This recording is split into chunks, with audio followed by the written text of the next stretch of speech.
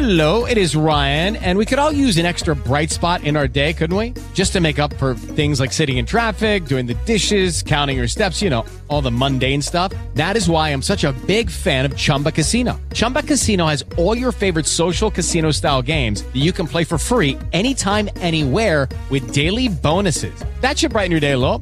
Actually, a lot. So sign up now at ChumbaCasino.com. That's ChumbaCasino.com. No purchase necessary. VGW Group. Void where prohibited by law. See terms and conditions. 18+. Experience the best in relaxation and entertainment with Sol Good streaming at solgood.org. Our extensive library features hundreds of audiobooks, thousands of short stories, original podcasts, and popular sounds for sleep, meditation, and relaxation, all ad-free. Whether you want to escape into a good book or fall asleep to your favorite ambient sound, we have something for everyone. Go to solgood.org to start streaming and discover your new go-to for entertainment and relaxation. That's solgood.org. To my Father and your Father. The time had come for Christ to ascend to his Father's throne. As a divine conqueror, he was about to return with the trophies of victory to the heavenly courts. Before his death, he had declared to his Father, "I have finished the work which thou gavest me to do." John 17:4. After his resurrection, he tarried on earth for a season, that his disciples might become familiar with him in his risen and glorified body. Now he was ready for the leave-taking.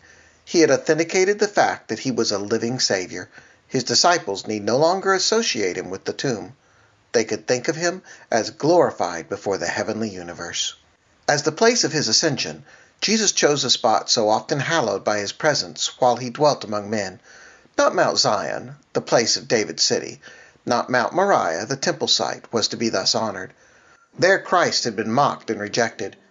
There the waves of mercy, still returning in a stronger tide of love, had been beaten back by hearts as hard as rock. Thence Jesus, weary and heart-burdened, had gone forth to find rest in the Mount of Olives. The holy Shekinah, in departing from the first temple, had stood upon the eastern mountain as if loath to forsake the chosen city. So Christ stood upon Olivet, with yearning heart overlooking Jerusalem. The groves and glens of the mountain had been consecrated by his prayers and tears. Its deeps had echoed the triumphant shouts of the multitude that proclaimed him king. On its sloping descent, he had found a home with Lazarus at Bethany. In the Garden of Gethsemane, at its foot, he had prayed and agonized alone. From this mountain he was to ascend to heaven. Upon its summit his feet will rest when he shall come again. Not as a man of sorrows, but as a glorious and triumphant king, he will stand upon Olivet, while Hebrew hallelujahs mingle with Gentile hosannas, and the voices of the redeemed as a mighty host shall swell the acclamation, "Crown him Lord of all." Now with the 11 disciples, Jesus made his way toward the mountain.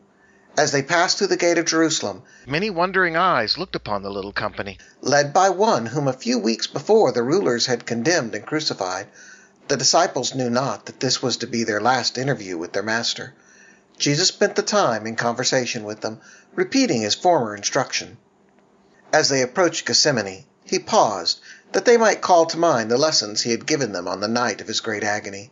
Again, he looked upon the vine by which he had then represented the union of his church with himself and his Father. Again he repeated the truths he had then unfolded. All around him were reminders of his unrequited love. Even the disciples who were so dear to his heart had, in the hour of his humiliation, reproached and forsaken him. Christ had sojourned in the world for 33 years. He had endured its scorn, insult, and mockery. He had been rejected and crucified. Now, when about to ascend to his throne of glory, as he reviews the ingratitude of the people he came to save, will he not withdraw from them his sympathy and love? Will not his affections be centered upon that realm where he is appreciated and where sinless angels wait to do his bidding? No. His promise to those loved ones whom he leaves on earth is, "I am with you always, even unto the end of the world." Matthew 28:20. Upon reaching the Mount of Olives, Jesus led the way across the summit to the vicinity of Bethany. Here he paused, and the disciples gathered about him. Beams of light seemed to radiate from his countenance as he looked lovingly upon them. He upbraided them, not for their faults and failures, Words of the deepest tenderness were the last that fell upon their ears from the lips of their Lord. With hands outstretched in blessing, and as if in assurance of his protecting care, he slowly ascended from among them, drawn heavenward by a power stronger than any earthly attraction. As he passed upward, the awe-stricken disciples looked with straining eyes for the last glimpse of their ascending Lord. A cloud of glory hid him from their sight, and the words came back to them as the cloudy chariot of angels received him. Lo, I am with you alway, even unto the end of the world. At the same time there floated down to them the sweetest and most joyous music from the angel choir. While the disciples were still gazing upward, voices addressed them which sounded like richest music.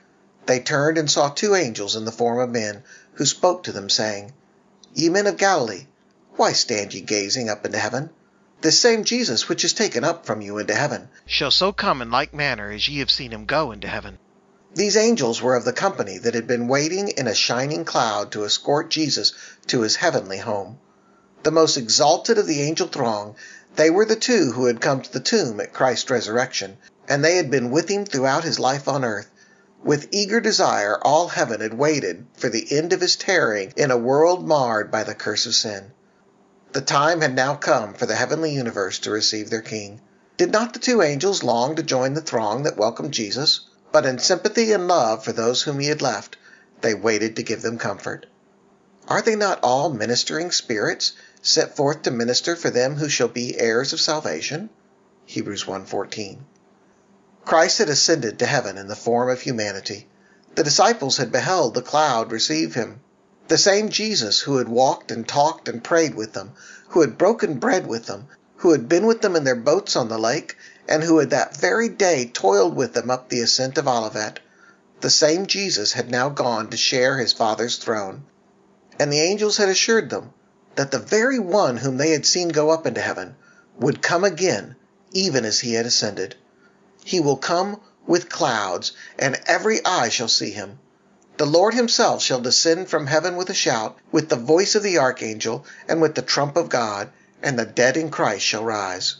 The Son of Man shall come in his glory, and all the holy angels with him. Then shall he sit upon the throne of his glory. Revelation 1:7, 1 Thessalonians 4:16, Matthew 25:31.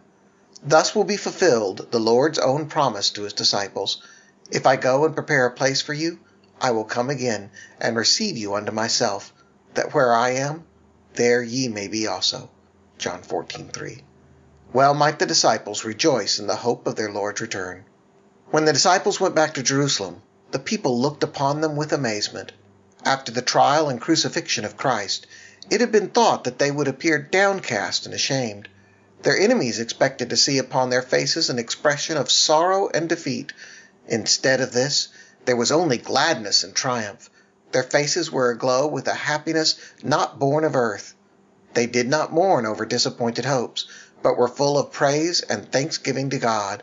With rejoicing they told the wonderful story of Christ's resurrection and his ascension to heaven, and their testimony was received by many. The disciples no longer had any distrust of the future. They knew that Jesus was in heaven, and that his sympathies were with them still. They knew that they had a friend at the throne of God, and they were eager to present their request to the Father in the name of Jesus. In solemn awe they bowed in prayer, repeating the assurance, Whatsoever ye shall ask the Father in my name, he will give it you. Hitherto have ye asked nothing in my name. Ask, and ye shall receive, that your joy may be full. John 16:23 and 24.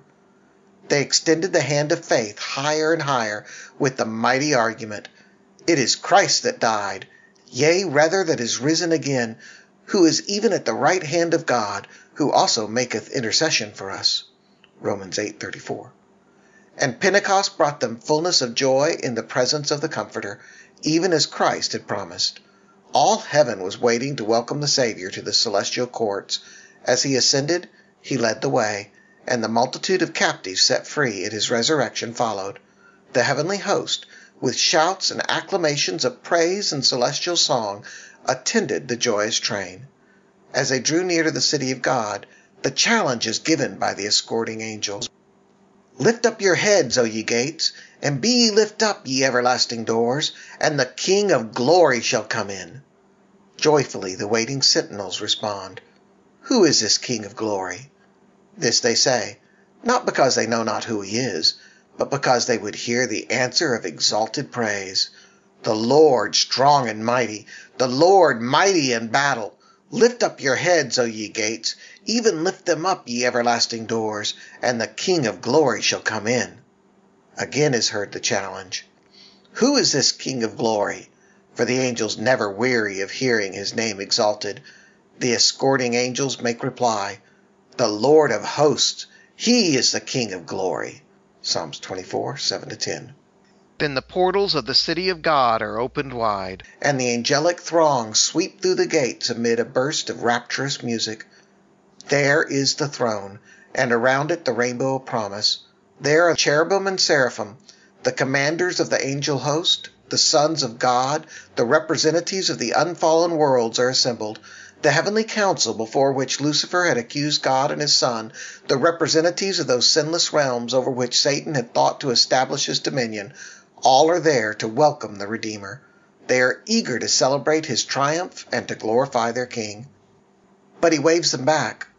Not yet. He cannot now receive the coronet of glory and the royal robe. He enters into the presence of his Father. He points to his wounded head, the pierced side, the marred feet.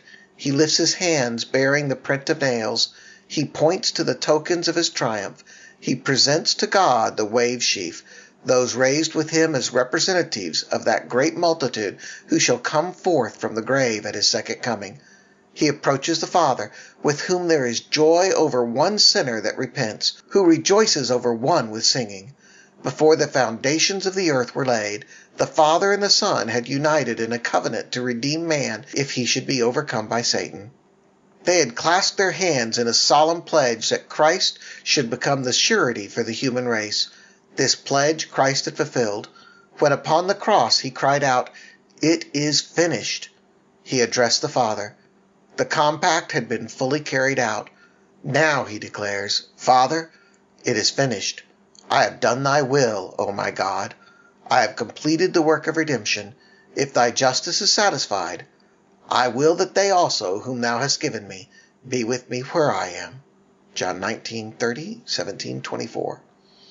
The voice of God is heard proclaiming that justice is satisfied. Satan is vanquished. Christ's tolling, struggling ones on earth are accepted in the Beloved. Ephesians 1:6. Before the heavenly angels and the representatives of unfallen worlds, they are declared justified. Where he is, there his church shall be. Mercy and truth are met together. Righteousness and peace have kissed each other. Psalms 85:10. The Father's arms encircle his Son, and the word is given. Let all the angels of God worship him. Hebrews 1:6. With joy unutterable, rulers and principalities and powers acknowledge the supremacy of the Prince of Life. The angel hosts prostrate themselves before him, while the glad shout fills all the courts of heaven. Worthy is the Lamb that was slain to receive power and riches and wisdom and strength and honor and glory and blessing. Revelation 5:12. Songs of triumph mingle with the music from angel harps, till heaven seems to overflow with joy and praise. Love has conquered. The lost is found. Heaven rings with voices in lofty strains, proclaiming, Blessing and honor and glory and power be unto him that sitteth upon the throne, and unto the Lamb for ever and ever. Revelation 5:13. From that scene of heavenly joy, there comes back to us on earth the echo of Christ's own wonderful words, I ascend unto my Father and your Father, and to my God and your God. John 20:17. The family of heaven and the family of earth are one. For us our Lord ascended, and for us he lives. Wherefore he is able also to save them to the uttermost that come unto God by him, seeing he ever liveth to make intercession for them. Hebrews 7:25. End of chapter 87. End of The Desire of Ages by Ellen G. White. Create a peaceful home with SolGoodSounds.com. Just $10 a month offers a sanctuary of ad-free sounds ideal for family relaxation and children's bedtime. Reclaim tranquility. Visit SolGoodSounds.com to start your journey to a calmer household.